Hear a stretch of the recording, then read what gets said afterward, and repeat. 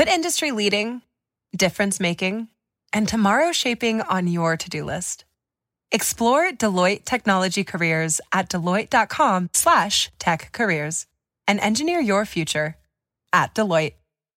Mary redeemed a $50,000 cash prize playing Chumba Casino this year. I was only playing for fun, so winning this was a dream come true. Chumba Casino is America's #1 social casino experience. It's serious fun. With over 80 casino-style games to choose from, you too could win life-changing amounts of cash. Be like Mary. Log on to ChumbaCasino.com and give them a whirl. That's ChumbaCasino.com. No purchase necessary. Void or prohibited by law. 18+. Terms and conditions apply. See website for details. The voice in the preceding commercial was not the actual voice of a winner. Today on the Huddle Up 2018 Draft Show, Carl and Nick predict their combine freaks in weeks. Look around the web at who currently is being mocked to the Denver Broncos and answer your draft questions from the mailbag. This is the Huddle Up 2018 Draft Show. Welcome to the Huddle Up Podcast, your go-to show for all things Broncos.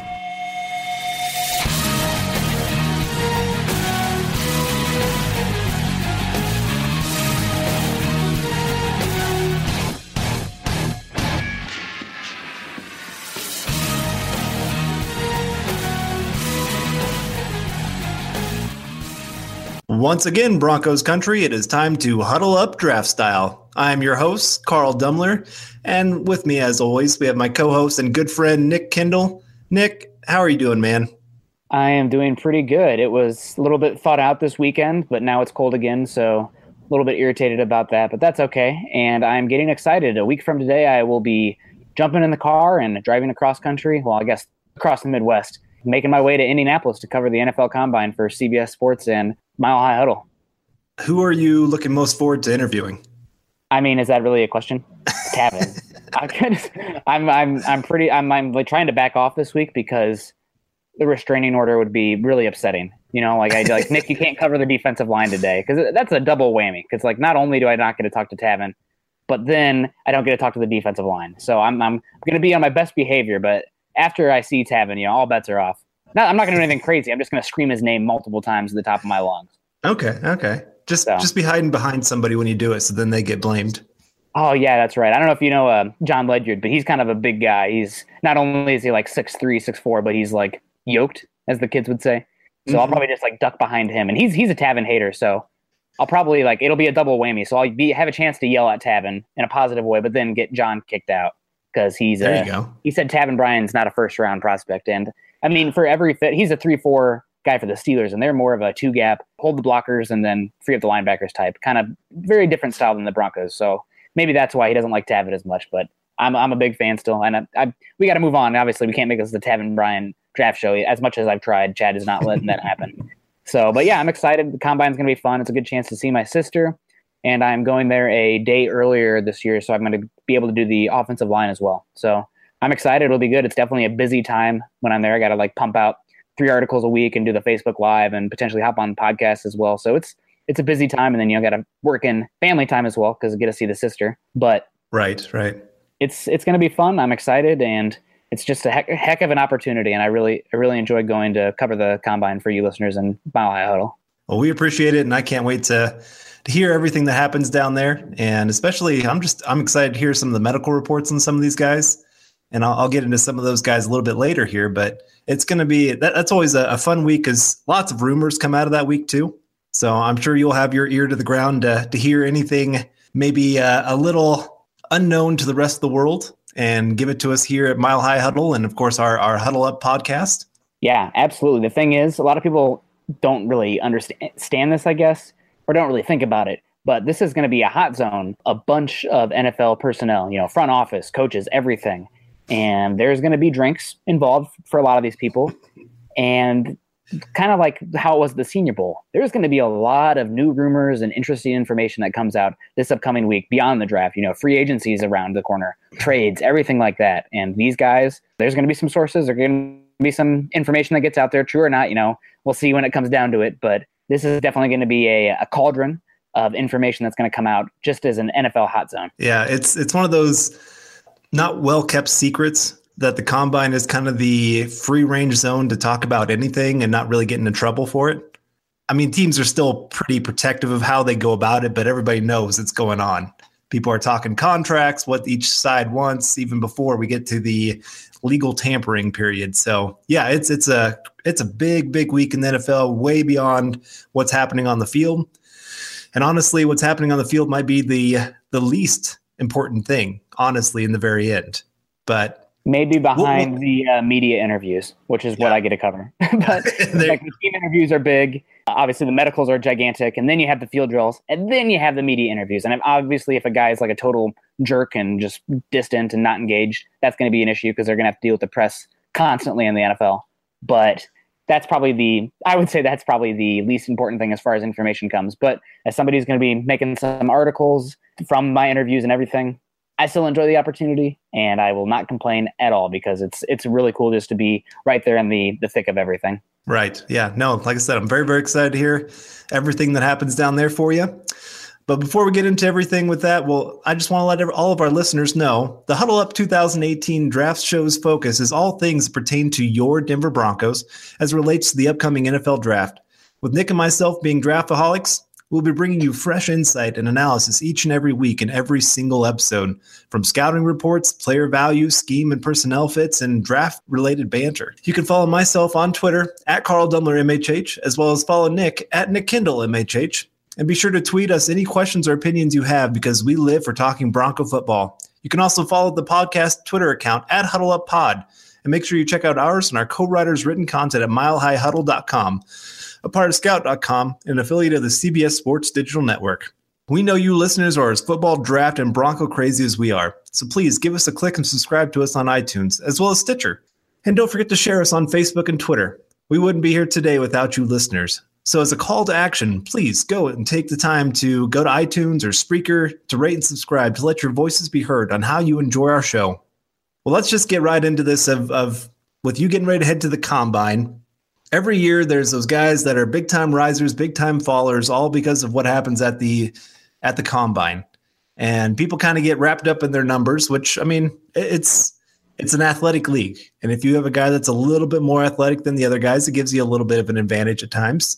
And so let's just go ahead and start with some of the freaks that we think are going to come out of this next Combine, the guys that are really going to rise up boards because they're going to really make a name for themselves with some numbers.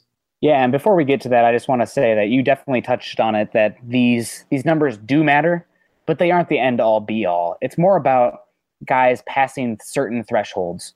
That's the big thing when it comes to these measurements. You know, if a guy is too slow to be that press man corner that you need, or the guard or / tackle measures in too short, you know, not long enough arms, and they're going to have to move inside at the NFL. Potentially a guy like Connor Williams, that could happen to him if he measures sub 33 arms. So it's those thresholds that matter. But I mean, obviously, you know, you're going to be able to stack up guys against each other when it comes to the metrics. But as long as they're not, you know, putrid, it's not really an issue. And it should come more, or your evaluation should be based 80% more on the tape. You know, obviously, If they're really just like Dalvin Cook last year, we saw him on, you know, very short amount of time, but he had a horrible combine performance, but his tape was still fantastic, and he looked fantastic playing for the Vikings. I honestly think it was more of a character and durability issue when it came to Dalvin Cook sliding all the way to the Vikings. But yeah, I mean, obviously it's going to separate the men from the boys, and a athletic freak is more likely to succeed in the NFL. I mean, it's a league where bigger, faster, and stronger guys beat up on guys who are not as big, faster, strong. But you don't want to be like the Raiders where you're just basing your draft board on the combine, or like back in the Al Davis days. I was about to say that the Al Davis days were the only team that really had 100% combine mattered above everything else kind of team. It was just ridiculous how often the numbers at the combine mattered to them above all other teams. And well, obviously led to them being pretty much on the level of the Cleveland Browns for quite a few years there. Yeah, just really, really not good. So I kind of miss those days. Those were the fun days. It's good to have the Raiders be solid, and, you know, it's easier to hate when they are a viable threat. But it was also fun when they were the punching bag. I really loved giving the black hole a hard time. Yeah, they are the craziest fans, I think, in the NFL. I don't know how many times I'd have Raider fans tell me every year during that horrible streak that they were Super Bowl bound, that somehow their athletic freak that they got in the draft was going to take them from worst to first in the NFL. And every year to see them let down, that was just a true joy as a Broncos fan. But let's go ahead and get into our freaks and weeks here, as you like to call them. And let's start with a couple of your freaks. Who are guys that you're really excited to see at this combine really bust out? Again, a quick aside. Sorry, I'm just terrible about this. You said the biggest crazy fan base? The Buffalo Bills, sir. Oh, man. Okay, yeah. To see them out there, yeah, what was it, 20 years, 22 years since they've been to the playoffs? And countless folding tables, RIP. Yeah. That's true. Okay, I gotta give you them too. All right, yeah, just wanted to throw it out there because the Bills fans, you guys are insane. I know none of them are probably listening, but cuckoo, loco, whatever. But anyway, back to the freaks and weeks. I kind of was coming up with a more clever name here, and I wanted to get, obviously everyone does studs and duds, and I like to call the guys who are height, weight, speed guys freaks. I mean, I guess that's not a revelation. A lot of people do that, but I didn't want to call the other guys geeks. I feel like I'm a geek, so that would be offensive to me, so I'm going to call them weeks. But starting off with the guys who I personally expect to blow up the combine from a height, weight, speed, testing, measurement perspective. My first guy, I have a lot of defensive guys. That's kind of a lot of time where the better athletes play in the NFL. And my first guy is an edge rusher from the University of Georgia, Lorenzo Carter. Listed at 6'6", 245 pounds. He had some just outstanding numbers in high school. He ran about a 4.6 40 when he was a senior in high school, which for a guy that size is pretty darn good. I think I would expect him to run about a 4.5 here. And he also does amazing job with the explosive drills, such as the vertical jump and the long jump. So I think Lorenzo Carter is a guy who not many people have him super high on their draft radar right now. But in this draft class, which I think is pretty soft at edge rusher, you have Bradley Chubb, and then there's a massive drop-off, in my opinion. I could see Carter just destroying the combine and moving his way up to that back end of the first round. His tape is a little bit more Jane than Tarzan right now. I mean, you see the tools, you see the athleticism. He can play in space. He can bend that corner. He's got a good first step off the edge, but he's always, he's relied on that athleticism instead of developing moves. So it's going to be a little bit of a development process, but I think he's going to get to the combine and the underwear Olympics. People are going to see that size moving like he does, not only in the drills, but not only in like the speed drills, the 3-cone, the shuttle, the 40-yard dash, but also in the coverage drills as well, where they're having him slide and, follow the football. The coaches will point to the left and you see him slide to the left, point to the right, slide to the right, and then he finishes it on home. I think Carter is going to look really well moving around, and I would not be surprised if he moved up to the top 40 to many people's draft boards after the combine. Good choice. My first guy that I went with is a pretty obvious one that some people have really at least hyped him up a little bit to the Broncos.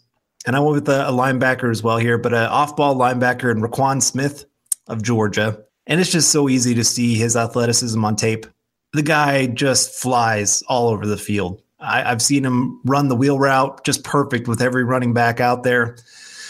It wouldn't shock me to see him run in that 4.5, 4.55 range for a linebacker. I think his numbers size-wise are going to be huge for him at the combine. You've talked about it on here that you don't think that he's quite that size, that weight that you're hoping for at that 3-4 inside linebacker position. Eric has disagreed with you that he's been anywhere from like 230 to 240. Is that right? Yeah, he was listed on Georgia's depth chart, which normally those people kind of over-exaggerate the size. Like teams will say, classic last year was Texas with Dante Foreman. They said he was 6'3", 250 pounds, and he shows up at the combine and he's 6'1", 220. So a lot of times those teams lie about it, and to have him listed, 6'1", 220 pounds, that definitely gives me a little bit of pause. And then you pair that with his tape, which, I mean, obviously sideline to sideline is great. His fluidity is amazing. He's great in coverage, and his instincts are probably as good as any linebacker in this class. Maybe Josie Jewell's up there as well, but you put that in a much more athletic package. And I'm a big fan, but I do worry about his size because he can get engulfed by blockers. And when you're playing with 3 down linemen instead of 4, especially in a one-gapping scheme, that linebacker is going to be asked to take on offensive linemen more often, in my opinion. And that's a concern with Roquan.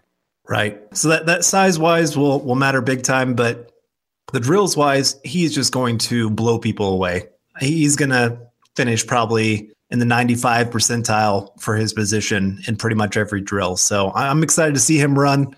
I think he's just going to cement himself as that top 10, top 12 pick after the combine. I mean, he's pretty much already there. He's there now, but he'll just cement it all the more.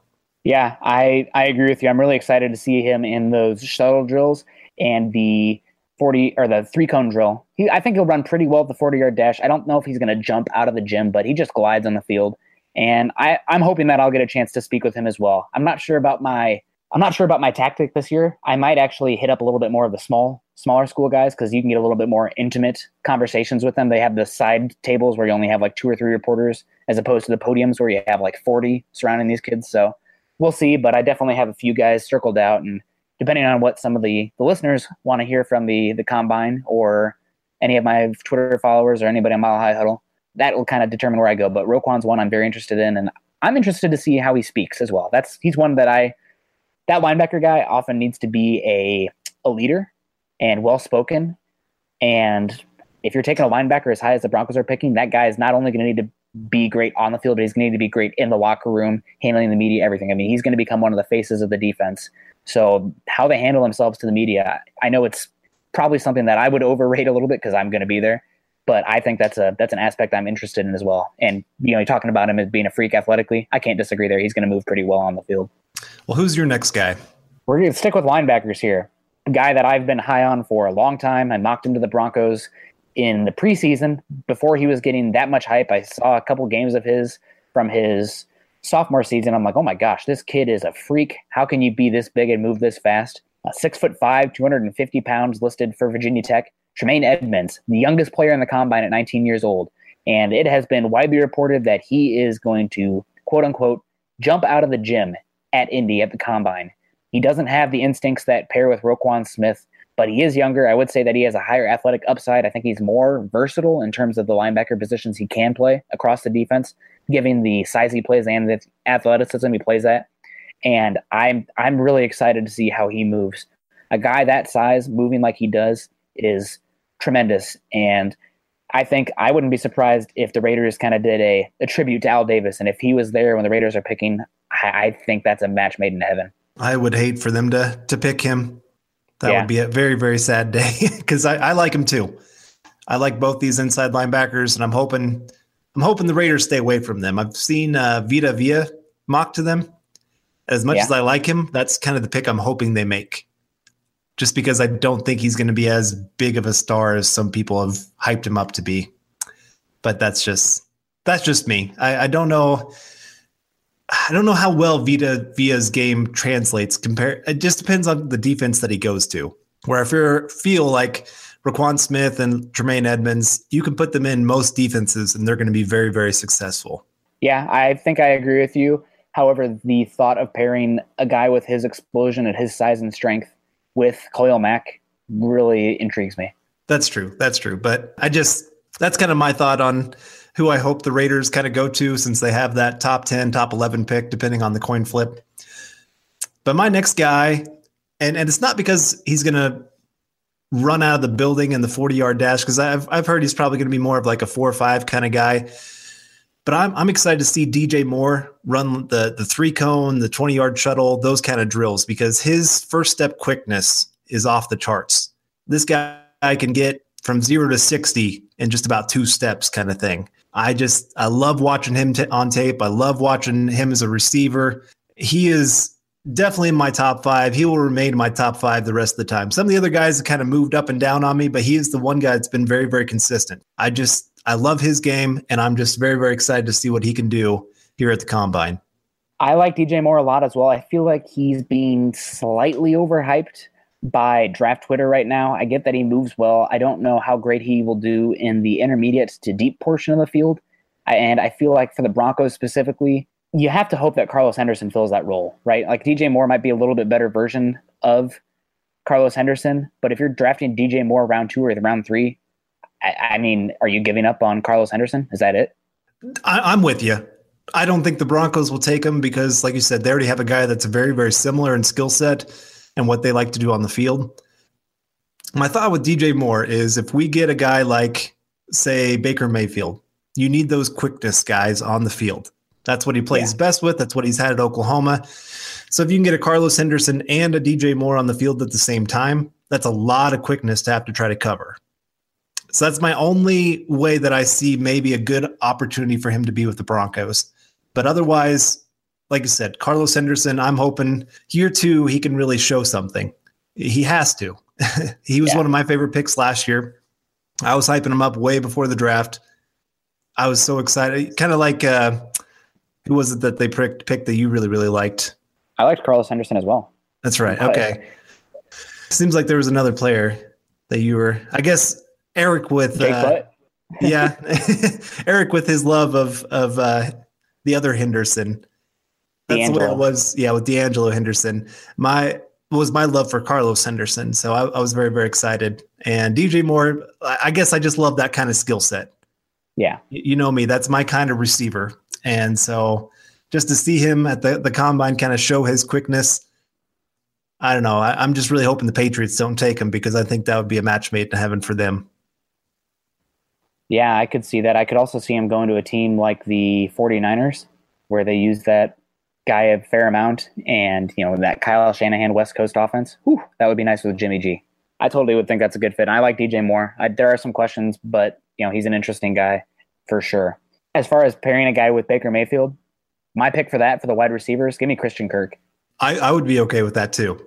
Yeah. I just think possibly, I think DJ Moore is probably going to go more in that 3rd, 4th round area. Just a feeling that I have right now. Where Christian Kirk, he's probably going to go that 2nd round. So I feel like you could get better value possibly with Moore.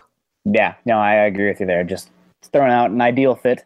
I think Kirk, because he also offers some straight line speed that I don't see with Moore. The big play ability. Moore is more of a miss, make a guy miss, make a guy miss, make a guy miss, and then hopefully you got 15, 20 yards where Kirk, 80 yards anytime. But no, I totally agree with you there. My next guy here, I almost put one of the guys from this school as a weak, but I didn't because I am biased, and I'm going to try to not be biased here with my freaks, but I think James Daniels is going to test extremely well at the center and guard position compared to his peers in the interior offensive line. James Daniels, I think, is probably the most athletic interior offensive line. Mary redeemed a $50,000 cash prize playing Chumba Casino this year. I was only playing for fun, so winning this was a dream come true. Chumba Casino is America's #1 social casino experience. It's serious fun. With over 80 casino-style games to choose from, you too could win life-changing amounts of cash. Be like Mary. Log on to ChumbaCasino.com and give them a whirl. That's ChumbaCasino.com. No purchase necessary. Void where prohibited by law. 18+. Terms and conditions apply. See website for details. The voice in the preceding commercial was not the actual voice of a winner. Welcome to America, the land of junk sleep, where it's bedtime, but you're double booked. Here, there's always one more deadline to meet, episode to watch, or meme to share. The world may not want you to sleep, but we do. Only the sleep experts at Mattress Firm can help you find the right bed at the right price. Unjunk your sleep. In-store or online at mattressfirm.com today. In this class, in terms of his movement ability, at the University of Iowa, he was definitely the key cog along that offensive line. And he does an okay job squaring up with guys one-on-one, but where he makes his hay is moving laterally and moving forward. Iowa likes to run a lot of zone stretch. They use that as, I guess, their bread and butter to the entire offense, and everything else kind of comes off of that. The bootleg off the zone stretch. Gary Kubiak would be proud. But James Daniels, his ability to get to the second level and combo block and reach linebackers, or move laterally in the zone stretch, or even in some power schemes where he is asked to not only snap the ball with the quarterback under center, but then get out wide in the lead block for the running back outside the hash marks, is incredible. And I think James Daniels, I think right now I'm trending to have him be my #2 interior offensive lineman in the entire class because he's not pigeonholed, I don't think, to center. I think he can play guard as well. And he's just 20 years old, so he has sky-high potential, and I think he's going to test extremely well athletically, and I'm really excited to see how he does at the Combine. I remember in one of our mock drafts we did with a group of people picking the whole first round. I can't remember which team you mocked him to, but you mocked him in the first round, and a bunch of people were like, who is this guy? Are you kidding? And yeah, I think he's going to be one of those guys that rises up very quickly. He's going to make a name for himself, and and people are going to jump on that hype train very quickly and try to claim that they were first on the train. And I'm going to say, nope, I've had a guy here for quite a while hyping this guy up. So yeah, it's kind of unfair when I get to watch him like every single week. That's true. But even without that, you were usually pretty on top of those trench guys pretty early in the process. So yeah, another good choice. I decided to go, you kind of went with not a homer pick, but just a guy you know pretty well. I'm going to go with a guy that most people in Colorado know very well, and that is Isaiah Oliver. And this is a kid, he comes from a very, very athletic family. Family ran track. He ran track. He was one of the top all-stars in high school running, I think it was the 110-meter hurdles. He was one of the fastest in the state. And just, again, an athletic freak that I think is going to really test off the charts and has that height, weight, speed combo that you're really looking for at that cornerback position. 6'1", what is he, 180, 185, somewhere in there? I hope he's more than that. Yeah, well, I know. The weight side of things is a little bit on the smaller side, but when you look at just the height and the speed that he's going to bring to the table, I think he's going to really cement himself as that maybe number 2 corner, number 3 corner in this draft. I think Josh Jackson's going to have something to say about that, but his numbers at the combine are going to play a big part in his evaluation. And then, of course, Denzel Ward, he's a little bit on the shorter side. So I could see there being an argument for Isaiah Oliver after the combine, really moving up boards and maybe even cementing himself as that number 1 cornerback in this draft. Yeah, he has the ability to trail guys in man coverage. He has the length and fluidity to play in zone. And he's just, you have to have that length to be a boundary corner in today's NFL, unless you're going to be playing a lot of press man with decent pass coverage. And that's where he shows well. I was really impressed with him when the Colorado State game happened. He covered Michael Gallup, and he won 95% of the matchups when he was covering Gallup. So I like Isaiah Oliver a lot, especially when you have a guy with his size, his length that can move like he does in man coverage. I got to go, though. My cornerback 1 has been and remains to be, well, I guess I have a caveat here. The most talented cornerback, I think, in this entire draft class is Texas's Holton Hill. But he was suspended this year. He's had a lot of drug busts, apparently. That's what's been reported. A lot of failed drug tests likes to smoke that Mary Jane. And as we saw with Randy Gregory, a really talented edge rusher from Nebraska, if you're constantly failing drug tests, you're going to be out of the league. If he wasn't, though, Holton Hill, cornerback 1, throwing it out there. I don't think that's a hot take because he's 6'2" and he moves super well, and he's amazing in run defense as well, something that I think Isaiah Oliver really struggles with. But my cornerback 1 is a guy that I'm going to list as a freak here. You already mentioned him, Denzel Ward. I remember we did a podcast a while back. We said guys that we love, guys that we hate. And I said Denzel Ward. I really love what he brings to the table. I think he's very tremendous in short area. He can break on the football very quickly. I think he's going to run pretty well on the 40, but it's going to be more of his shuttles, his jumps, and his 3-cone drill that I think is going to set him apart. I am curious to see how he measures. He needs to break that 5'10" mark. If he's 5'9", it's going to be an issue. He's going to drop down boards. Might not even go first round, but if he hits 5'10", 5'11", I wouldn't be surprised if he's a top 15 pick because of what he brings to the table as far as athleticism goes. He's probably the safest man corner in this class. I like Jair Alexander a lot, but he has the injury issues that come with him. And also Denzel Ward is not afraid to bring it in the run game. He's not Marshawn Lattimore good at guarding that D gap, but he brings it in the run game and he can provide run support, which is something you need in the NFL today with guys in space and that quick pass offense. Yeah, I saw a couple of people say he's going to try to break the 40-yard dash time. I don't see him being that fast, but he'll run in that 4.3, 4.4 area, which is plenty fast for the cornerback position. And you're right, just that aggressive attitude that he has on the field, it really shows every single game. And when teams are trying to spread people out, it's so important for those guys to be able to tackle. That's such an underrated part of what Talib and Harris and Roby really bring to the table for the Broncos. They don't let many guys get by them. They might give up a couple catches here and there, but it's usually they tackle them right there. I can't remember. I think it's Harris gives up the fewest yards after catch of any cornerback in the NFL.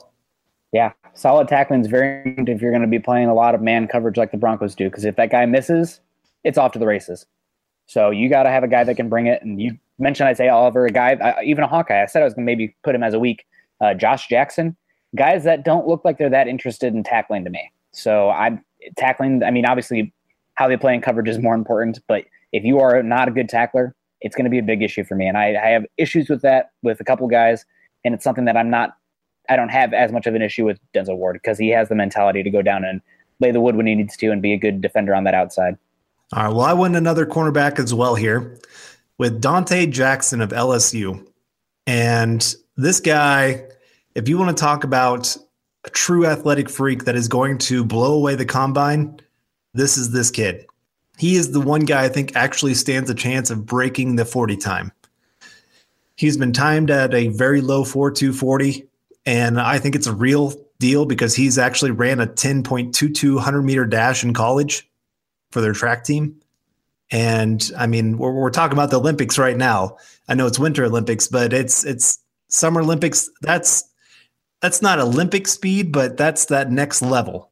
So just that amazing speed.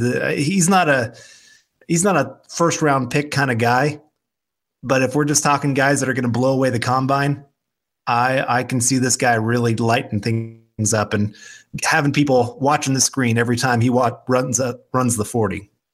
Yeah, I like Dante Jackson a lot as well as far as like click and close, but he might weigh 170. And if he's weighing 170, he is going to have a hard time in the NFL, not only trying to bring guys down, but staying healthy. I can't disagree with you. Like I said, his tape isn't the greatest thing in the world. It's decent, but it's not anything that just measures up to like Denzel Ward, Isaiah Oliver, or Josh Jackson or anything like that. But just like I said, if we're talking about guys that are just going to be a freak at the combine, I think he's definitely up there. Absolutely. And I have a different name written down that I'm going to go with right now. But if we're going to go in depth, got to go with Saquon Barkley. He is going to just light it on fire at the combine. He might have the best 3-cone 40-yard dash and both vertical and long jump out of any running back. And he might have the best bench press. I mean, he's set multiple records in the Penn State locker room. I mean, he's outlifting his offensive linemen, and his ability to change direction and his top speed make me think that he is going to go high, and everyone's going to be in love with Saquon Barkley once again after the combine. You have some in draft media bringing up some very important points about his vision and trying to do too much. But Barkley, to me, playing him at just running back, I know last year was kind of the downer on Christian McCaffrey. I didn't think he was worth a super early pick because he didn't have the ability to run between the tackles as much. I would say I've evolved a little bit from that view. I think McCaffrey is decently up there now, but he's still – the issue for me is McCaffrey is a little bit small, and I didn't think he was as fast as you'd want from that guy who's going to be that matchup piece like that. I have none of those issues with Barkley. He's going to be, 5'11", 230 pounds, and he's going to break – I mean, I'm not going to say he's going to break records, but I wouldn't be surprised if he's in the 90th percentile in all the athletic drills. So his mock draftable spider web is going to be just all the way across. I would not be surprised at all. And I'm really excited to see him. I know it's kind of a cheat because he's the obvious one, but I feel like we could not say our combine freaks and skip on Saquon Barkley, even if we're just going to mention some other guys. He belongs in the category of freak among freaks. Just like you said, I think he's going to test off the charts. Just the rumors I've heard of things that he does just in the weight room, running the 40 time. I mean, I'm so excited to see what he does. He might be getting almost a little overhyped. Like he's not going to be able to live up to the hype because it's set so high, but he's still going to, like you said, he's going to be 90th, 99 percentile in pretty much everything that he does. So I don't know. He's going to be, you're right. His hype train's going to hit an all-time high after the combine again, where everybody that was questioning things before are going to be like, nope. His athletic traits just overcome any kind of weaknesses that maybe show up in his game. So, yeah, and I'm most excited, honestly. Like, obviously, he's going to run and everything out of the gym and jump out of the gym, but I really am excited to see him run the gauntlet because it's not just what Saquon Barkley does as a running back, but it's what he does as a receiver that's amazing. And if he looks fluid, running routes and pulling that ball in as a receiver, I mean, look out. That's all I can say. Look out. Well, my final guy, and this is the guy that I was very, very low on at the Senior Bowl, but I do think he's going to test well at the combine, and that is Brian O'Neill, offensive tackle for Pitt. And I wanted to include him on this list because there's been a lot of talk that he will test almost as well as Lane Johnson when he came into the NFL and when he was running at the combine. And so he's a guy I could see really getting hyped up very quickly. I had somebody, a few weeks back ask me who's going to get overhyped at the combine and get drafted before they probably should. And I said Brian O'Neill. And somebody said, well, he's not going to go top 15. I didn't mean it top 15. What I mean is when I watched him at the Senior Bowl and when I've watched some of his tape, I see more of like that third round prospect that needs some time to grow in the position. He's not a finished product, but he has a very, very high upside of a player. But I could see if he has this incredible combine, that somebody's going to see that height, weight, speed combination and just go, I can turn him into anything I want. And they're going to say, let's take him here in the first round. And so that's why I say I could see him getting overdrafted just because of what he does at the combine. Yeah, I could definitely see that as well. Somebody out there is going to love that athlete at that size. So that's what happens. And I could see him being overdrafted. I wouldn't take him until middle of the third round probably, but I don't know. Even then, I guess you got to bank on a little bit of upside when you're starting to draft middle of the third round for a position like offensive tackle. But he definitely concerns me. All right, well, moving on to the weeks, I think I'll name all three of mine at once, and you can do the same, and then we'll get on to our others of note. But my weeks compared to the freaks, I have Billy Price, Arden Key, and Nick Chubb. Billy Price is somebody, he's very technical and mean, but I don't think he's a great athlete in space. He doesn't move very well. He's better when he gets his hands on somebody and can move them, but when he's asked to move to the second level or out wide, he looks a little bit out of sorts, and for being a first-round potential guy, I mean, he's solid, but it's a deep interior offensive line class. It's a deep interior offensive line free agent class. And I think Billy Price, he's not going to test the best. And it's obviously not the biggest deal for an offensive lineman. That's especially how often does an offensive lineman need to run a 40-yard dash on the field? Almost never. So it's definitely something that's worthy pointing that out, but I'm not super impressed with Billy Price. Arden Key, I think that Arden Key's a good athlete, but it's more about his measurements. I'm worried that he's going to come in weighing very small, and I'm also worried about his medicals. There is some talk that he might have some issues there and interviews. So we'll see how he tests. He's going to need to move very well considering his frame, though, because otherwise he's just going to be, in my opinion, too weak to hold that edge, except in 3-4 defenses, maybe even as a situational rusher. And then finally, Nick Chubb. I like Nick Chubb as the size between the tackles runner, but I don't think he's going to test the best on the field. And that will be an issue to some teams. Running back is probably one of the least important for those athletic drills outside of the 3-cone dash. And it's about those cutoffs. If he runs a really bad 40, that's going to concern some people. But I still think he's probably a day 2 guy, but combine's not really built to show off a guy like Nick Chubb. I like that list, yeah. Well, I went with Marcus Davenport, Courtland Sutton, and Anthony Miller, and all for very different reasons. Marcus Davenport, I saw him mocked to the Broncos at pick 5 not too long ago. And I don't think he's quite the athletic freak that some people are building him up to be. I think he's good, but I don't think he's that. I'm trying to think of different defensive ends that have gone really high. I guess just all the guys that have really gone really, really high lately. He was the guy last year, number 1 overall pick. Oh, my goodness.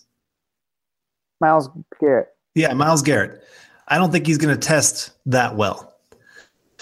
And so I see him after he tests still showing that he's going to be that late first round developmental kind of guy. Courtland Sutton, there are a lot of people that have him as their number 1 wide receiver in this draft. I am not one of them. I don't like his game. I don't like his style. He's just not my kind of wide receiver. And I think he's going to test pretty poorly at the combine, at least compared to a lot of other wide receivers, although this isn't a great wide receiver class. So I guess he could still test okay, but yeah, still not my favorite. I don't think he's going to show up very well in any of the drills.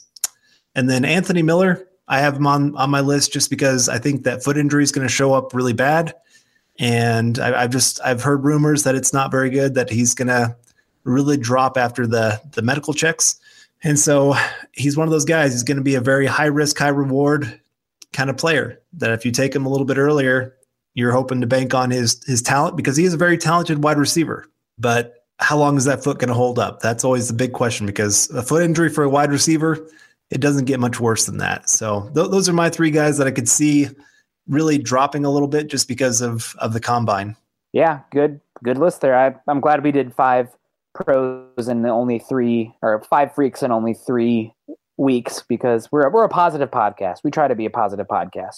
And as promised, being a positive podcast, we're going to hit some others of note here that I think are probably going to have a pretty solid combine that, otherwise we'd be here all day talking about them. But the guy that I actually took off my list because I had to talk about Saquon Barkley, Leighton Vander Esch, off-ball linebacker from Boise State.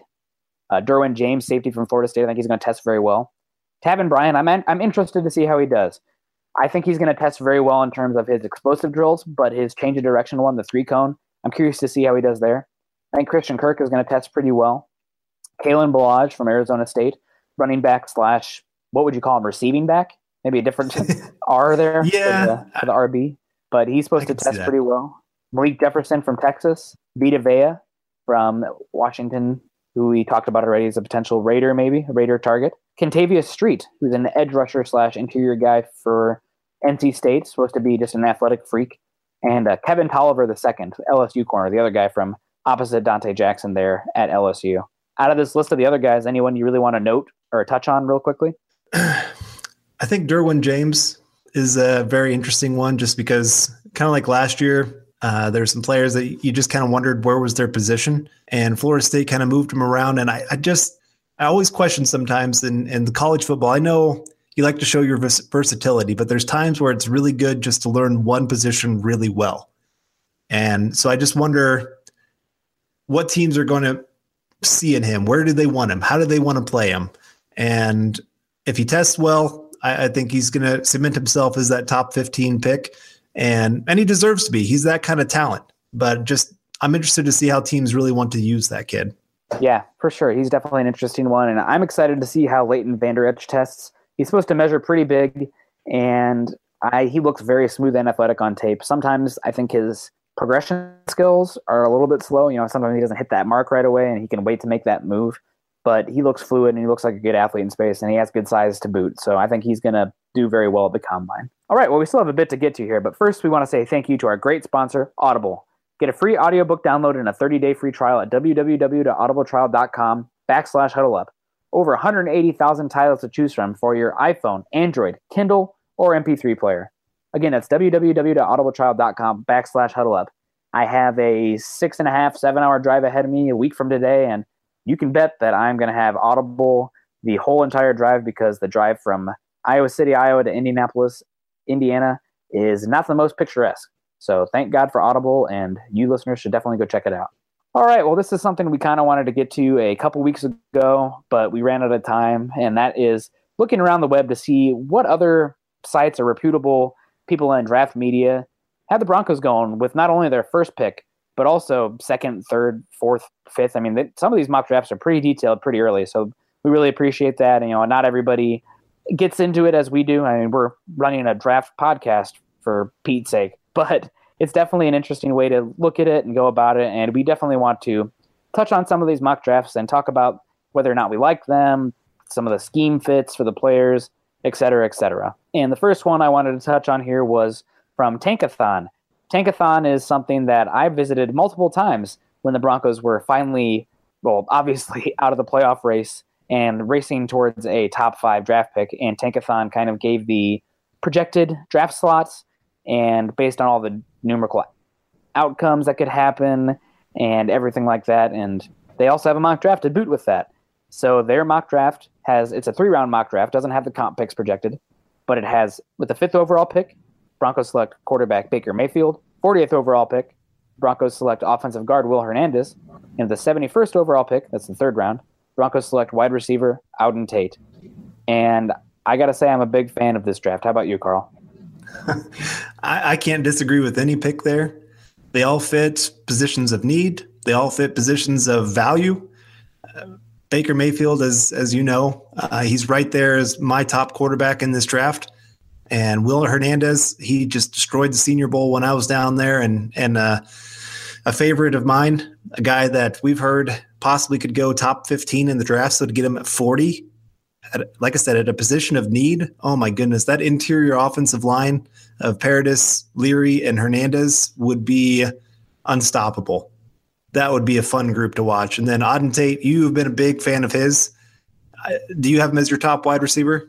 I do not have him as my top wide receiver. Mary redeemed a $50,000 cash prize playing Chumba Casino this year. I was only playing for fun, so winning this was a dream come true. Chumba Casino is America's #1 social casino experience. It's serious fun. With over 80 casino-style games to choose from, you too could win life-changing amounts of cash. Be like Mary. Log on to ChumbaCasino.com and give them a whirl. That's ChumbaCasino.com. No purchase necessary. Void or prohibited by law. 18+. Terms and conditions apply. See website for details. The voice in the preceding commercial was not the actual voice of a winner. But he has the highest upside. Okay, there you go. So, again, a guy that I think could fit well with the offense and be that, especially that red zone threat right off the bat. A guy that can just out-jump everybody, out-muscle everybody. And just a very good player to have opposite of DT if that's the way we decide to go, if Sanders is cut. If we get Baker Mayfield, maybe we can keep Sanders just because of cap-wise of what we would have available. But no, I can't disagree with any of these picks. I love them all. This would be one of my favorite mock drafts that we have here. Yeah, I'm a big fan of it. Will Hernandez is a great fit. He knows the Broncos' interior offensive line coach, and Sean Kugler, who was his head coach all of his career at UTEP. He fits scheme-wise. He fits need-wise. I mean, he's played left guard, so you can keep Ronald Leary at right guard where he looks very, very solid. And to have an interior trio of Hernandez, Paradis / McGovern, depending on what happens with Paradis in the offseason, and Leary, I mean, that's the best interior grouping the Broncos have had. Gosh, I can't even remember. That would be a really good one. If Hernandez lives up to the hype. I don't think he's going to be test the greatest, but he's, what is he, 6'3", 6'2", 340 pounds. He's not meant to be a speed guy. He's a power guy, and that's great for us. I like Baker Mayfield at 5. I think that we're going to get Kirk Cousins. I really do. So that kind of makes these all for naught. Any mock that has the Broncos taking Baker. But he's my quarterback 2A or 2B, whatever you want to call it. He's tied with Darnold, and I would be very happy to get him at 5 if we don't land Cousins. And no matter who else we land at quarterback besides Cousins, if they sign Keenum, if they get McCarron, if they get Tyrod Taylor, Josh McCown, they're still using that first pick on a quarterback. I guarantee it. So it'll definitely be interesting there.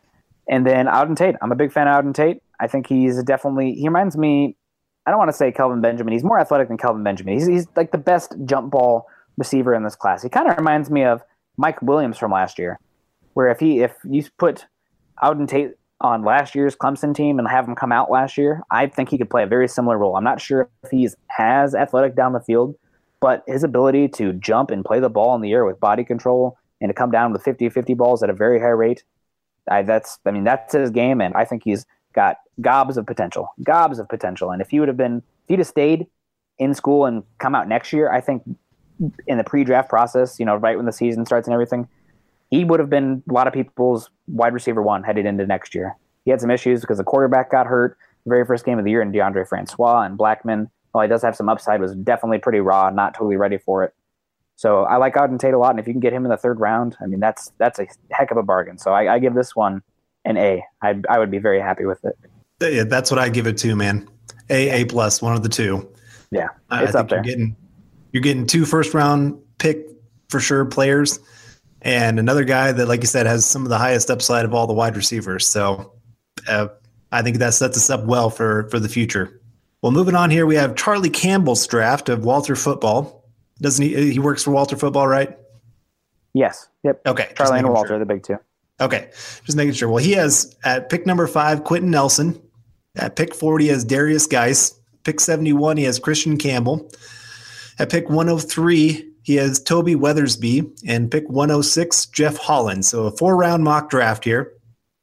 And just starting off here, the 2 first picks, I'm guessing if we're getting Quentin Nelson at 5, that means we have Kirk Cousins coming to the Broncos. And so I think that's a perfect fit if we can't move back. And we'll talk about that more as we go through this whole thing. And then Darius Geis at 40, you pair him with Kirk Cousins and Quentin Nelson. I love those first 2 picks. That would be huge value. We talked about this earlier today, you and I, about how we can't believe people are not talking about Geis more. I know Barkley's the hype man, the top of the class, but guys, he is in that next group. He's the top of that next group. He's a first-round talent, so to get him at 40 is great. Christian Campbell of Penn State, cornerback, maybe a little early in my eyes for that kind of pick. He has some upside. He's a very aggressive player, does well attacking the football, but I don't know, still a little high for me. Toby Weathersby, LSU offensive tackle. He's a guy he has not played a lot.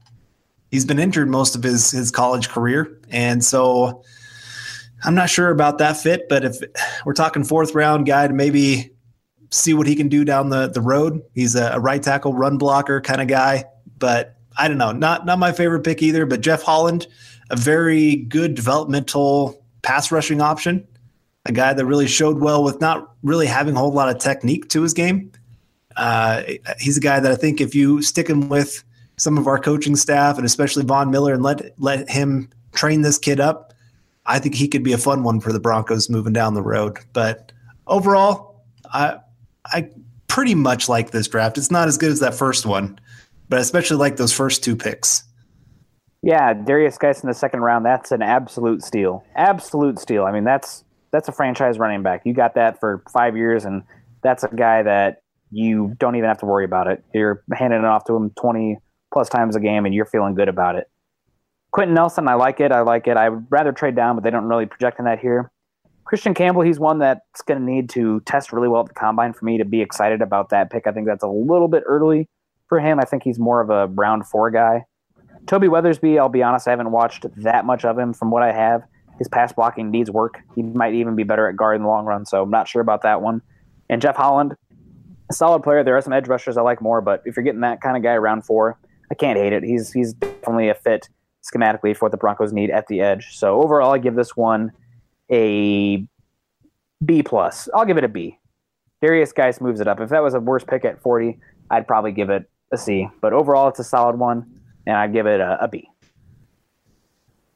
Yeah, I'll give it a B+, just because I think when you put Quentin Nelson, Darius Geis, and I'm guessing, like I said, Kirk Cousins all together, I think the Broncos become a top 10 offense with those 3 moves right there. I would love to see that run game and then the play action off that run game with Kirk Cousins. Oh, my goodness. The Broncos would actually have something to cheer about on offense for once, for the first time since, 2014, really? Yeah, since the prior to Peyton Manning's leg injury against the Rams. Right, exactly. Well, the next one we have here is just Walter Football's mock draft that they just updated here today. And they start off with, again, Quentin Nelson at 5, and then one of your favorites at 40, Leighton Vander Esch. Then one of my favorites at 71, DJ Moore. And then at 103, they have Mark Walton. Miami. You're right. Miami, yeah. And then Tavares McFadden, cornerback from Florida State, and as the other 4th-round pick. And I guess I look at this mock draft, and there's not really anything I disagree with on this one. You start off with Quentin Nelson, value and position of need. Leighton Vander Esch, again, position of need, value there at pick 40. DJ Moore, a great weapon to add to the offense. Mark Walton, pretty good running back to add there in the 4th round. Tavares McFadden at one point was kind of a first-round hyped guy. He's kind of fallen a little bit, but there in the 4th round, I think that's pretty good value. What do you think of this one? Yeah, I think I'd give this one a solid A. Quentin Nelson there is solid. I really like Leighton Vander Esch. Inside linebacker for us. I think he can fit that 3-4 defense really well and be a guy there you can plug and play for a long time. I like Darius Geis more there second, but I think Vander Esch probably has more long-term value. DJ Moore, we talked about it. I don't really love him to the Broncos because Carlos Henderson, I think, fits such a similar role. And if we can learn anything, well, not if we can learn anything, but one of the lessons we can learn from the Eagles is that you want to have a complementary set of receiving weapons. And I think DJ Moore and Carlos Henderson do not complement each other very well. They overlap each other. Mark Walton, I like a lot. I'm interested to see how he tested the combine. He got injured this year. He had an ankle injury that made him miss a decent chunk of the season. But when he was playing, he was really explosive. So I'm interested to see how he'll test. And I think he could be a steal there with that 4th-round pick. And Tavares McFadden, I think he's a little bit stiff in the hip, but I do like his ability as a boundary corner, especially if you're going to have him filling in for Talib, that guy who comes in sub packages but plays boundary, where kicking either Roby or Harris to the slot. I think that's a good fit, and I think I like top to bottom. I think they added a lot of talent in this draft, so I'll give this one an A- actually, just because the more pick, I think you can probably do a little bit better, and it's not as good as the Tankathon one. Yeah, I'll give this one an A- as well. We agree way too much on way too many things, but it's a draft that fits very well with need and value on a lot of these picks. And again, I think you improve both the defense and the offense with this draft. Well, moving on, we have Draft Tech, and these guys, I always kind of wonder their value charts, because sometimes they have some of the players in some of the weirdest spots. But hey, everybody has their different values for players. But they have Minkah Fitzpatrick at number 5, Connor Williams at pick 40, Luke Falk at 71, Josey Jewell at 103, Josh Adams at 106, Nick Nelson at 133, and Kendrick Norton at 154. What are your thoughts on this one? I don't like Minkah Fitzpatrick at 5. Again, we're talking about overlapping skill set of young guys you already have invested in. Minkah Fitzpatrick is going to play the same role as Justin Simmons.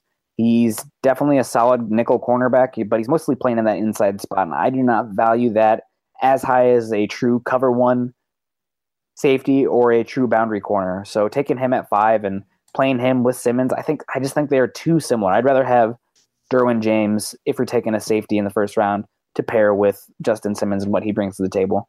That said, I think 5 is too high for either of those guys for the Broncos.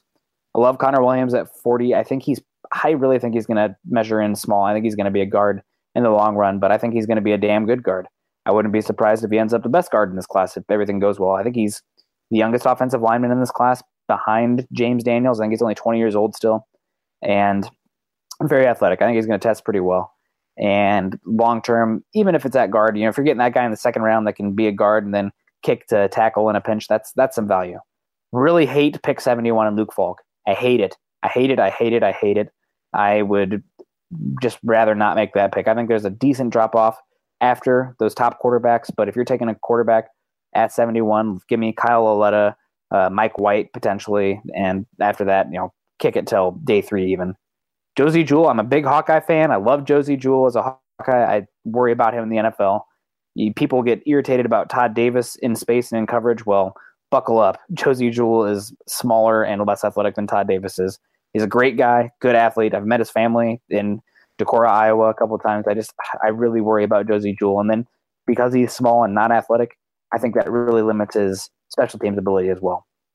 Josh Adams, I will be honest, I'm a little bit skeptical on Adams. He's going to need to test well for me to believe in him, because watching him, all I see is just gigantic run lanes opened up by Michael McGlinchey and Quentin Nelson. So I'm not sure about how good his vision is. He runs a little bit upright, and he does have some decent speed for his height weight speed.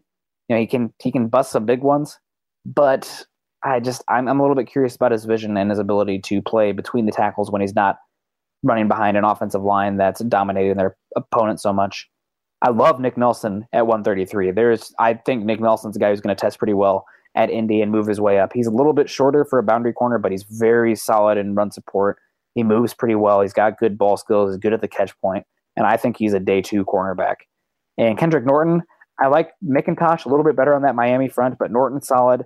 I think he's probably a better fit for a 4-3 for what the Broncos are looking for. You're looking for a guy with a little bit more pass rush ability and length that can play that 5 technique, unless you're looking for a true one-gapping 1 tech or 0 tech. But I don't see that as much in Norton.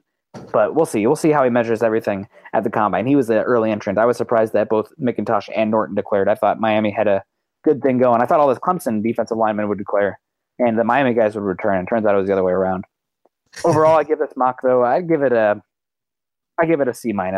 Best pick, my opinion, either Connor Williams or Nick Nelson. Worst pick, probably Luke Falk. Yeah, that Luke Falk pick really brings it down big time. I'm with you. I'm not seeing the greatest fits for the Broncos here. I'm seeing some good players. I do think Minkah Fitzpatrick is a very, very good player. But like I said, is he more of an overlapping piece, or is he a very complementary piece?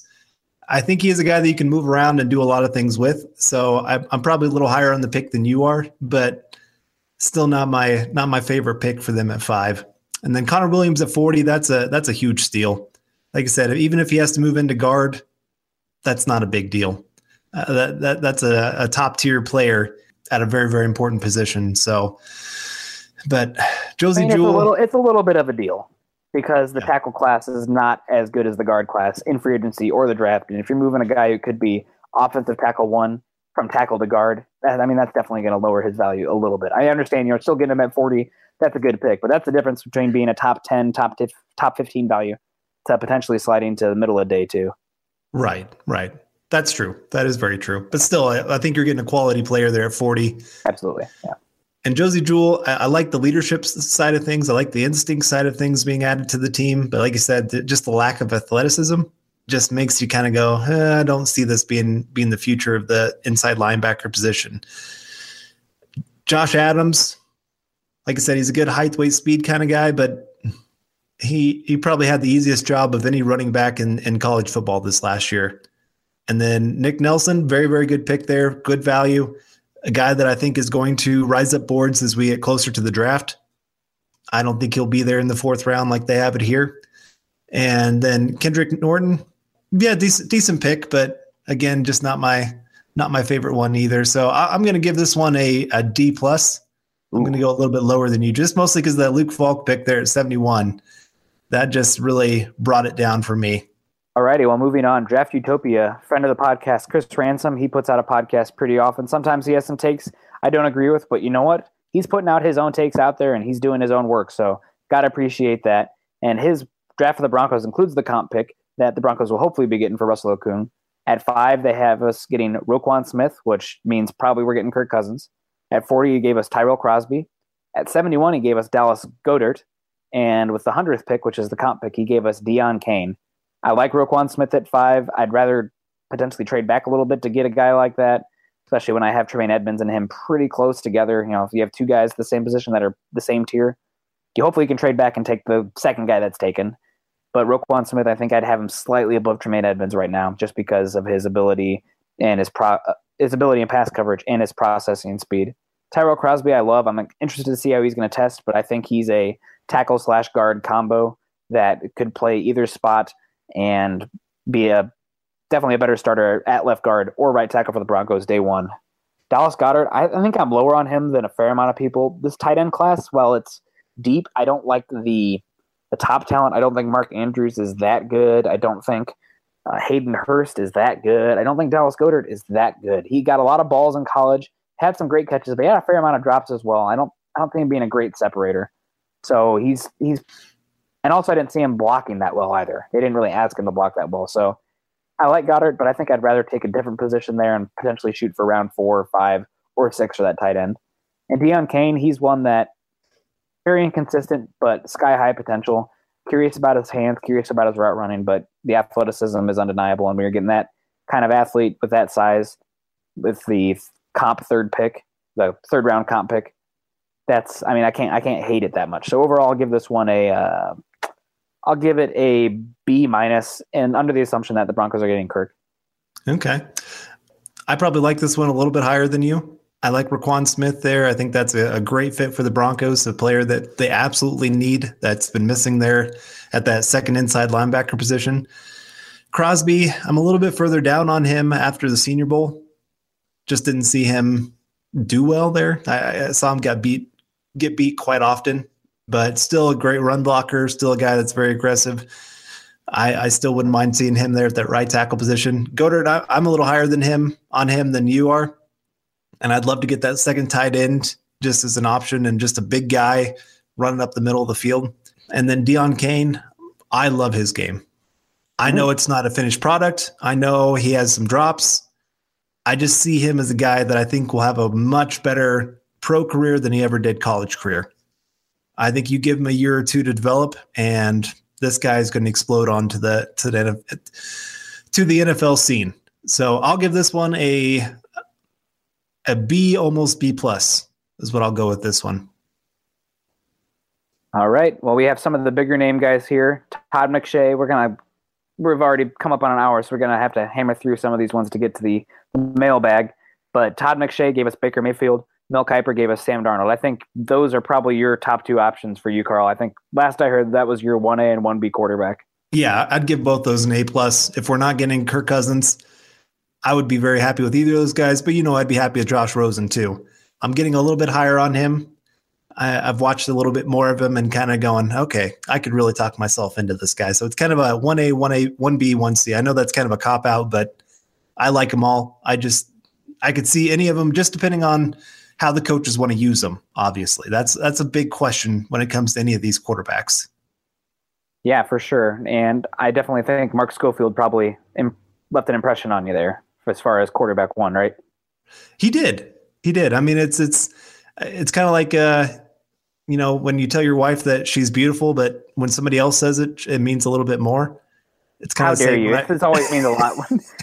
You're my football wife here, and so when I hear it from somebody else, no, it was he put it really well of just what he brings to the table, and it just the more eyes that keep saying the same thing, the more you're just kind of going, okay, I see it now. I see more of what they're saying. It's becoming that much more of a clearer picture. So I'd be very okay with any of those three quarterbacks being the quarterback of our future. Thing is with Rosen, like you go to his highlight tape, it's fun, but it doesn't have any of those plays where it's like those wow throws where he's running around and making plays. He's just consistently great in the pocket. And I mean, how fun is a Tom Brady highlight video? Let's be real. I mean, he's standing in the pocket, dishing out the football. So right. I'm fine with that. That's the best quarterback ever. I'm sorry, Jesus Manning or whatever you want to say. I'm sorry, Peyton, but yeah. So I'm still a Rosen QB1 guy, but that has to do with, or that's outside of his potential injury issues as well. So there's an issue there. The NFL.com guys, we have Charles Davis giving us Josh Rosen, speak of the devil. Daniel Jeremiah giving the Broncos Quentin Nelson. Bucky Brooks giving the Broncos Josh Rosen. Charles Casserly giving the Broncos Marcus Davenport at 5 overall. Blech. And Lance Zierlein giving the Broncos Quentin Nelson at 5. So a couple Rosens, couple Nelsons, and the oddball that is Marcus Davenport. I'm probably going to speak for both of us here. That's a damn silly pick. Marcus Davenport at 5. My TV would be not in existence anymore. I would throw the remote through it. I'm with you there. Oh my goodness. I read this one earlier, and I think his mock draft wasn't it the one where it had like one sentence for every one of the picks? I don't know. I saw that and I was done. Not worth reading. Okay. Yeah, it was pretty bad. Some of those guys like him and Polian, some of their takes lately, you're just like, dude, are you losing it? Polian said that Lamar Jackson is too short for the NFL. That's just a dumb talking point. I don't like it. Yeah. As far as Josh Rosen, the Broncos guys, at 5. Sorry, go ahead. Say it again. Sorry. Some of these older guys, I don't know. I think they're losing it a little bit, maybe phoning it in. They don't want to put in the film work like they used to or something like that. But yeah, Marcus Davenport, there's no way that he should be going that high. Maybe if we trade back and think, hey, this guy can really develop into something, but not at 5. That's ridiculous. I would be upset taking him round 1 period, personally. Yeah, I don't see a first round pick. I mean, I see the athleticism and I see some of the traits you like, but if I'm using a first round pick on a pass rusher, I want a guy that's a little bit more of a finished product. I want a guy that can make an impact year one that I can really believe in. He can come in, be that 8, 10, 12 sack kind of guy opposite of Von Miller. I don't see that with Davenport. Me neither. And then Josh Rosen at 5. It's a nice dream, but I think if the Broncos want Rosen, they got to move up to get him. I don't see him being there at 5 in any sense unless something drastic comes up or happens from now to the combine or from now to the draft. Yeah, I can't disagree with that. I've seen some rumors that the Giants are going to pass on him. They're going to go Barkley and just see if they can maybe pair him with Eli Manning and see what happens. But I just can't. Yeah, I know. I can't see that happening. About 90% of the stuff that gets released right now, I wouldn't believe. If it's made public, it's because the NFL team wants it public.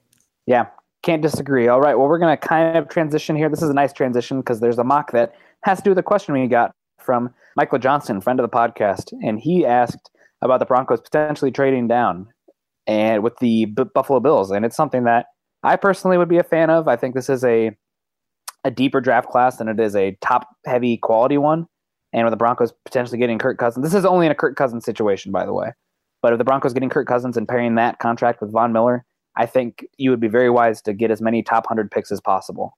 That's just my take on it. Obviously, you have to get more than just those first 2 picks. I'd want to potentially get a 2019 first round as well, because you're moving out of the top 5 into a pick lower than what the Broncos had last year, if that says anything. Even though you're adding 2, it's still a big deal.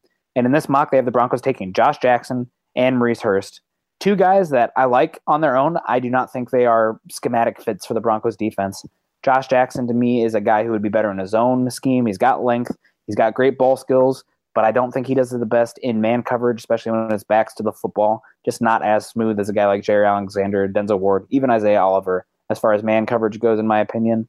And Maurice Hurst, if Broncos were a 4-3 team and needing that interior pass rusher from the 3 technique, I would be more interested in him, but I don't think he's got the length or the strength that you want for 5 technique. And then at 3 technique, I mean, are you kicking out DeMarcus Walker already? Is that what we're doing?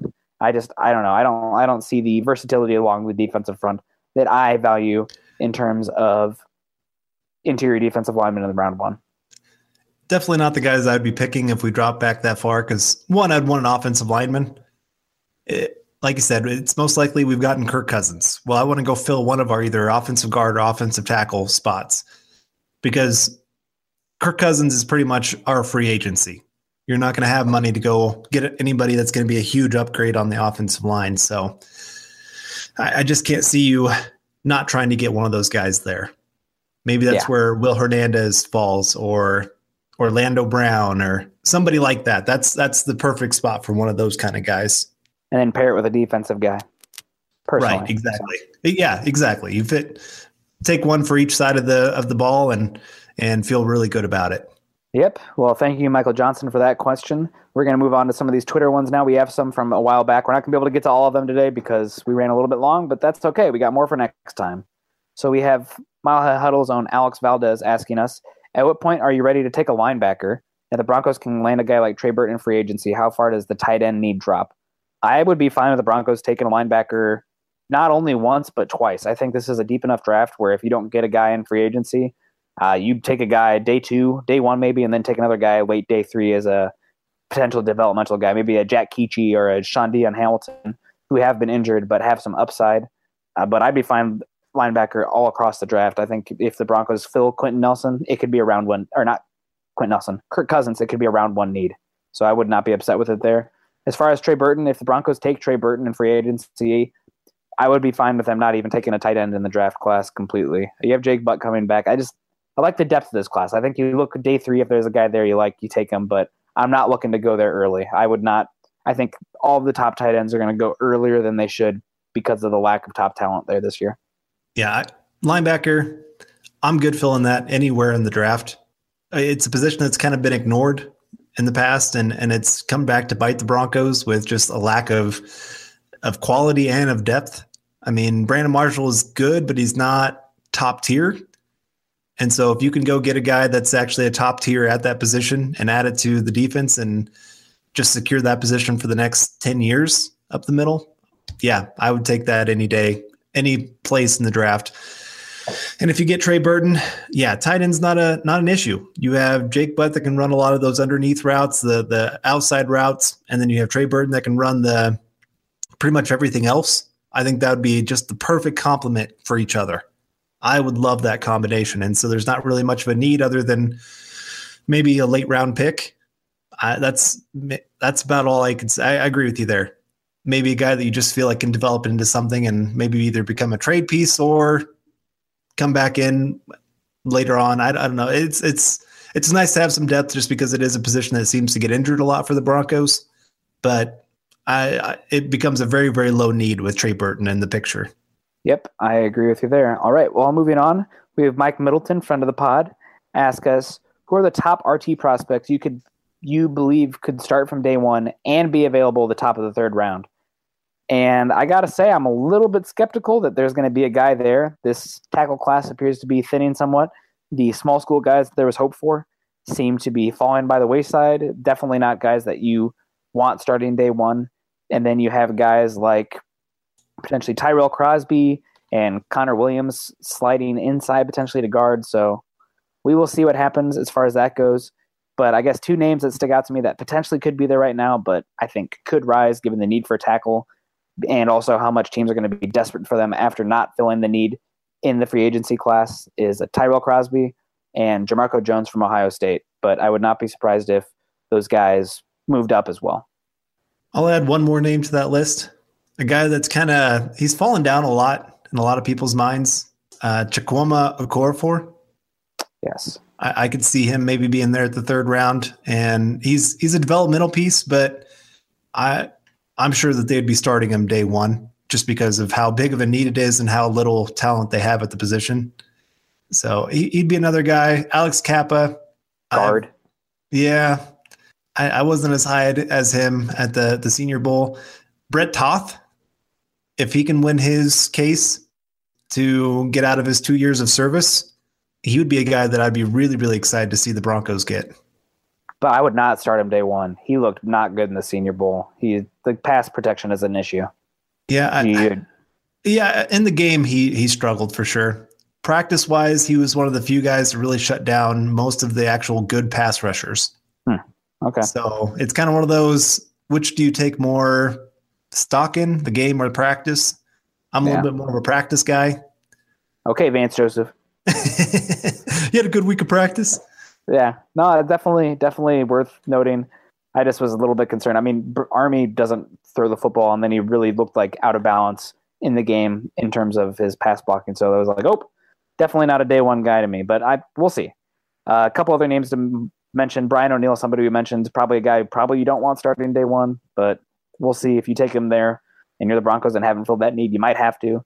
And Colton Miller from UCLA, athlete, good size, but I'm a little bit concerned about his play strength and his technique. But those are some names that potentially the Broncos don't land a tackle in free agency, trade, or before their third pick. Those are guys that I would be interested in potentially taking there. All right, moving on. We have a question from Jennifer Pearson. Question kind of reads as follows, and I'll kind of skate around it here. Jennifer asks, do you think the Broncos would pay for Cousins despite the Broncos' worst coaching staff and having to lose some players on offense while having a worse offense around him than what the Redskins have? And I would argue that the Broncos have a better offense than what the Redskins had this past season. They were maligned with injuries. The offensive line was super injured. I love Brandon Scherff. I love Trent Williams, but that whole unit was dinged up the entire season.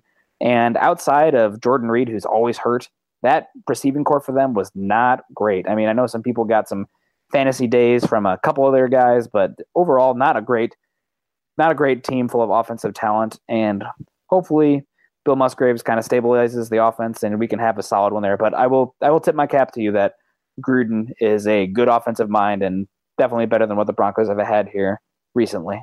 I guess the thing for me is always going to be, I'll keep saying this, what are we going to pay for Cousins? Because the numbers have kind of been all over the board. I've seen that he'll take less money to come to the Broncos and they'll offer him a lot more guaranteed money. I've heard that he's probably going to get more than what Jimmy G just got. So it just kind of depends on the price of how much he's going to cost. But at the same time, to have a quarterback that stabilizes things, that you know this is going to be your starter day one, that's huge for a team to have. It's huge for our defense, who have been very, very upset with the offense for the past about 3 years, to finally have a guy that they can look to and say, okay, this guy's going to be our leader on offense. He's actually going to do a few things that are going to help us win games. The Broncos need that. And I don't know that the defense wants a rookie to come in. In fact, I know they don't. They've been kind of the biggest proponents for going out and signing Kirk Cousins. It's why Von Miller is offering up his guest house, why he's offering up pretty much anything and everything and saying, I'm going to like anything and everything that Cousins does just because I want to get him here. There's a reason for that, because they know what Kirk Cousins is. They don't know what any of these rookies are. And they've seen, I guess, a little bit of what that first round quarterback, the potential for bust and just Paxton Lynch these last couple of years. And just, we've heard that he hasn't given the best effort every week in and week out. And so I'm sure there's some fear of what are we getting when we bring in another rookie? And are we going to have to wait another couple of years when we only have maybe another year or two of elite play as a group together?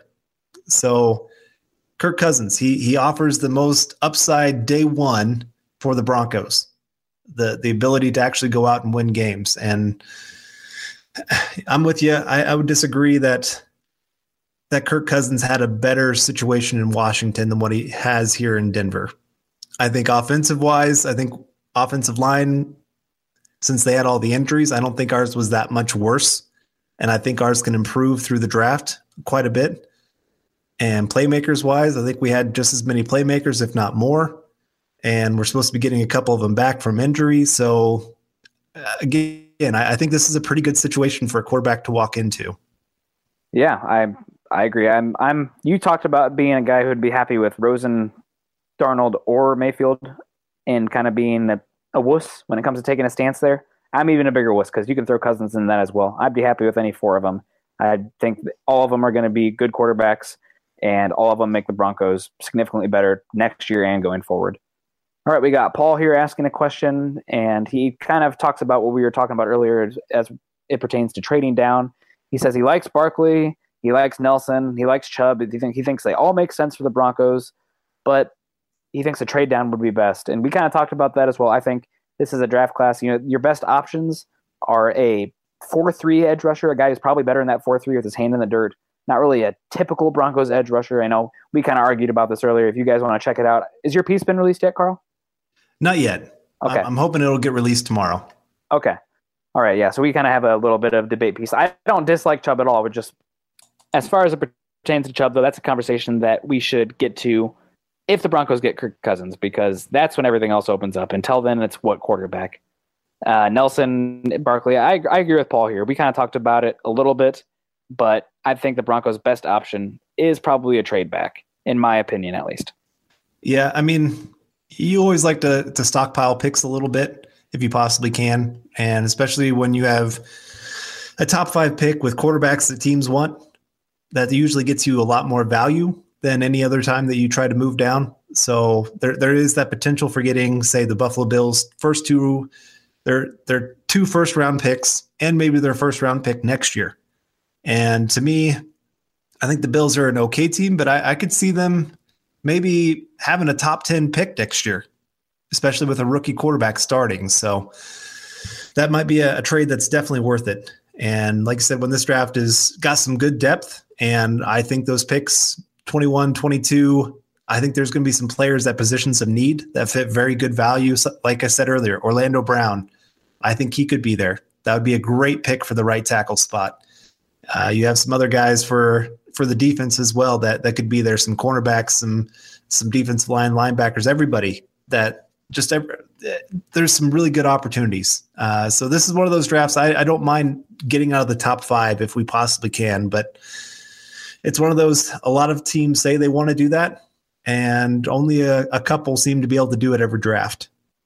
All right. Well, we got another question here from Mike Middleton at third_I84. And this is a really interesting question that honestly we could potentially dive even more to next time. But the question reads, when you are watching tape on a prospect, what traits are you looking for to determine how well they will translate to the NFL game and also to Denver schematically? Well, this is quite the loaded question, but for me, there are 3 main things. It's technique, awareness, and overall athleticism. Are they playing technically sound football? Are they, standing straight up as a defensive lineman and then getting blown back? It has a lot of it to, if they are succeeding, then odds are they're doing a combination of these 3 things pretty well. For Broncos specifically on defense, you're looking for first step, explosive interior defensive linemen who can get after the quarterback, edge rushers who are a little bit smaller and bendier for that edge.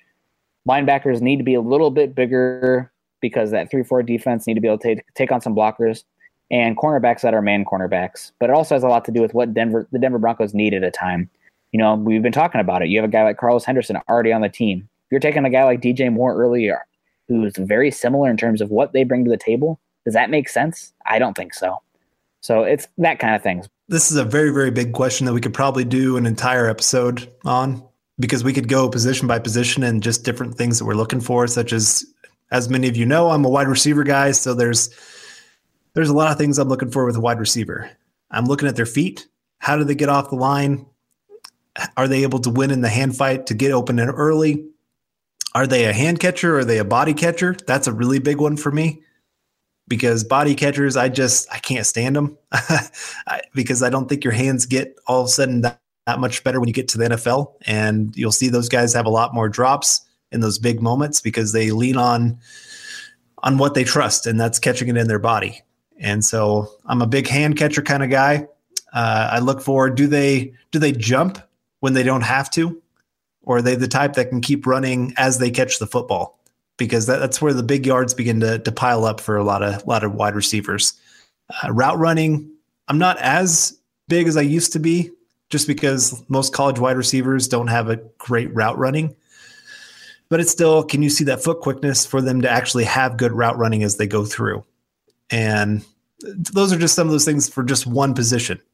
But yeah, we could go through each position as we want, but there's a lot of little things that you look for of what you think is going to translate to the NFL. And even then, just because they show some things in college doesn't mean that they're going to all of a sudden show it in the NFL as well, because there's so many things that get more complicated. I've watched it with a lot of wide receivers where they're all of a sudden asked to run more than 3 routes, and they're having to think through their route, and so they look really slow. Where in college football, they looked really quick, and it's just they're overthinking things. They're counting their steps on every route. So that's what I saw with Latimer when he first came into the NFL, and he's finally starting to speed back up to what he was in college. But yeah, it's a very big question. Yeah, awesome. All right, and the last question we're going to get to is from Ryan. He asks, will the Broncos look to possibly draft players who didn't play for them or versus them at the Senior Bowl? Elway seems to typically like to draft players who the team has met with during this time period, minus super prospects who declined to play in this game. And Ryan, I think that this is something that the Broncos will definitely look into as far as it relates to their in-depth knowledge of each player, their intimate knowledge of each player at the Senior Bowl. But I don't think it's going to make them lean heavier towards guys at the Senior Bowl also. This season has 123 players that declared early, which is an all-time record for underclassmen declaring. So while I think it definitely helps in regards to some of those depth players, like you're talking day 3 where you know a guy, you know how they practice, you know who they're going to be in the facility and everything like that, at least have a little bit better idea. That makes me a little think that those type of guys are more likely to be picked by the Broncos. But when it comes to day 1, day 2, day 3, maybe even round 4, not day 3, round 3, round 1, round 2, round 3, maybe even early round 4, I don't think it's as big of a deal, especially in this class specifically, because again, an all-time record number of underclassmen declared. Was I breaking in and out there? Nope, that was perfect. Okay. Of course it was. Yeah, of course. Google Hangout sometimes, I swear. All right, well, that will wrap up this week's episode of the Huddle Up 2018 Draft Show. You can find Carl on Twitter at Carl Dumler MHH and myself at Nick Kendall MHH. Also, make sure you head on over to Mile High Huddle, an affiliate of Scout.com and CBS Sports Digital, to find ours and our co-writers' content. Not just related to the draft, but all things that pertain to your Denver Broncos. I released a piece this week on reasons the Broncos should not take Bradley Chubb at 5. Carl's going to have one coming out here, the reasons the Broncos should take Bradley Chubb at 5. And sticking with the theme of edge rushers, I actually sent in a piece today that had the Broncos, or highlighted some day 2 edge rushers that the Broncos should consider if they look to go edge rusher in the draft class. And I will leave it to you guys to read to see which ones it was. Alex Valdez will also be complimenting the piece, releasing 3 day 2 guys of his own that fit the Broncos as edge rushers. You can follow the Huddle Up podcast by subscribing to us on iTunes and for Android users, Stitcher, as well as check us out on YouTube. You can follow us on Twitter at Mile High Huddle and at Huddle Up Pod. Again, please be sure to subscribe and rate us and reach out to us, as we love interacting with fellow Bronco fans. For Carl Dumler, I'm Nick Kendall, wrapping up another episode of the Huddle Up podcast, probably my last episode before I am in Indy covering the NFL Combine for Mile High Huddle and the Huddle Up podcast. We hope you enjoyed it, and we will see you all next week. Go Broncos and go draft. Mile High Huddle.